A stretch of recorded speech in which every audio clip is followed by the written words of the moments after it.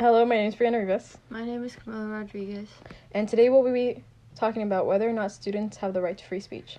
Students have the right to free speech, but it's circumstantial. The following two cases are examples of when students have advocated the right to free speech. The Layshock versus Hermitage case.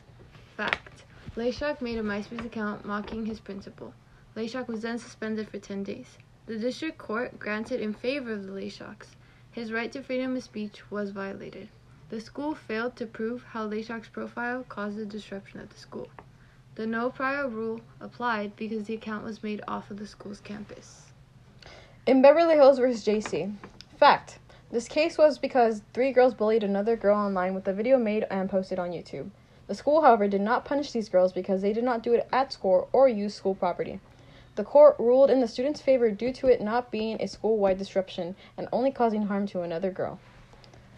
However, all of these cases can be rebutted by students' freedom of speech is limited when said speech causes a disruption at school and or is associated with the school. Hazelwood versus Kohlmeyer.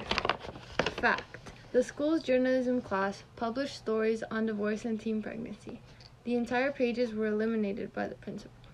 The Supreme Court ruled that the students' freedom of speech was not violated. The no prior rule did not apply because the newspaper was sponsored by the school, therefore it would be associated with the school's name.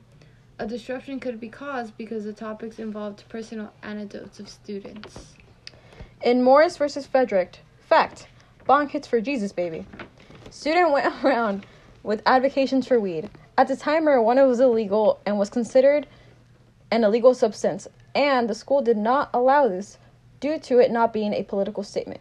The school took this up to court, and the court ruled in the school's favor due to it being an illegal substance being promoted at school and not considered a political statement.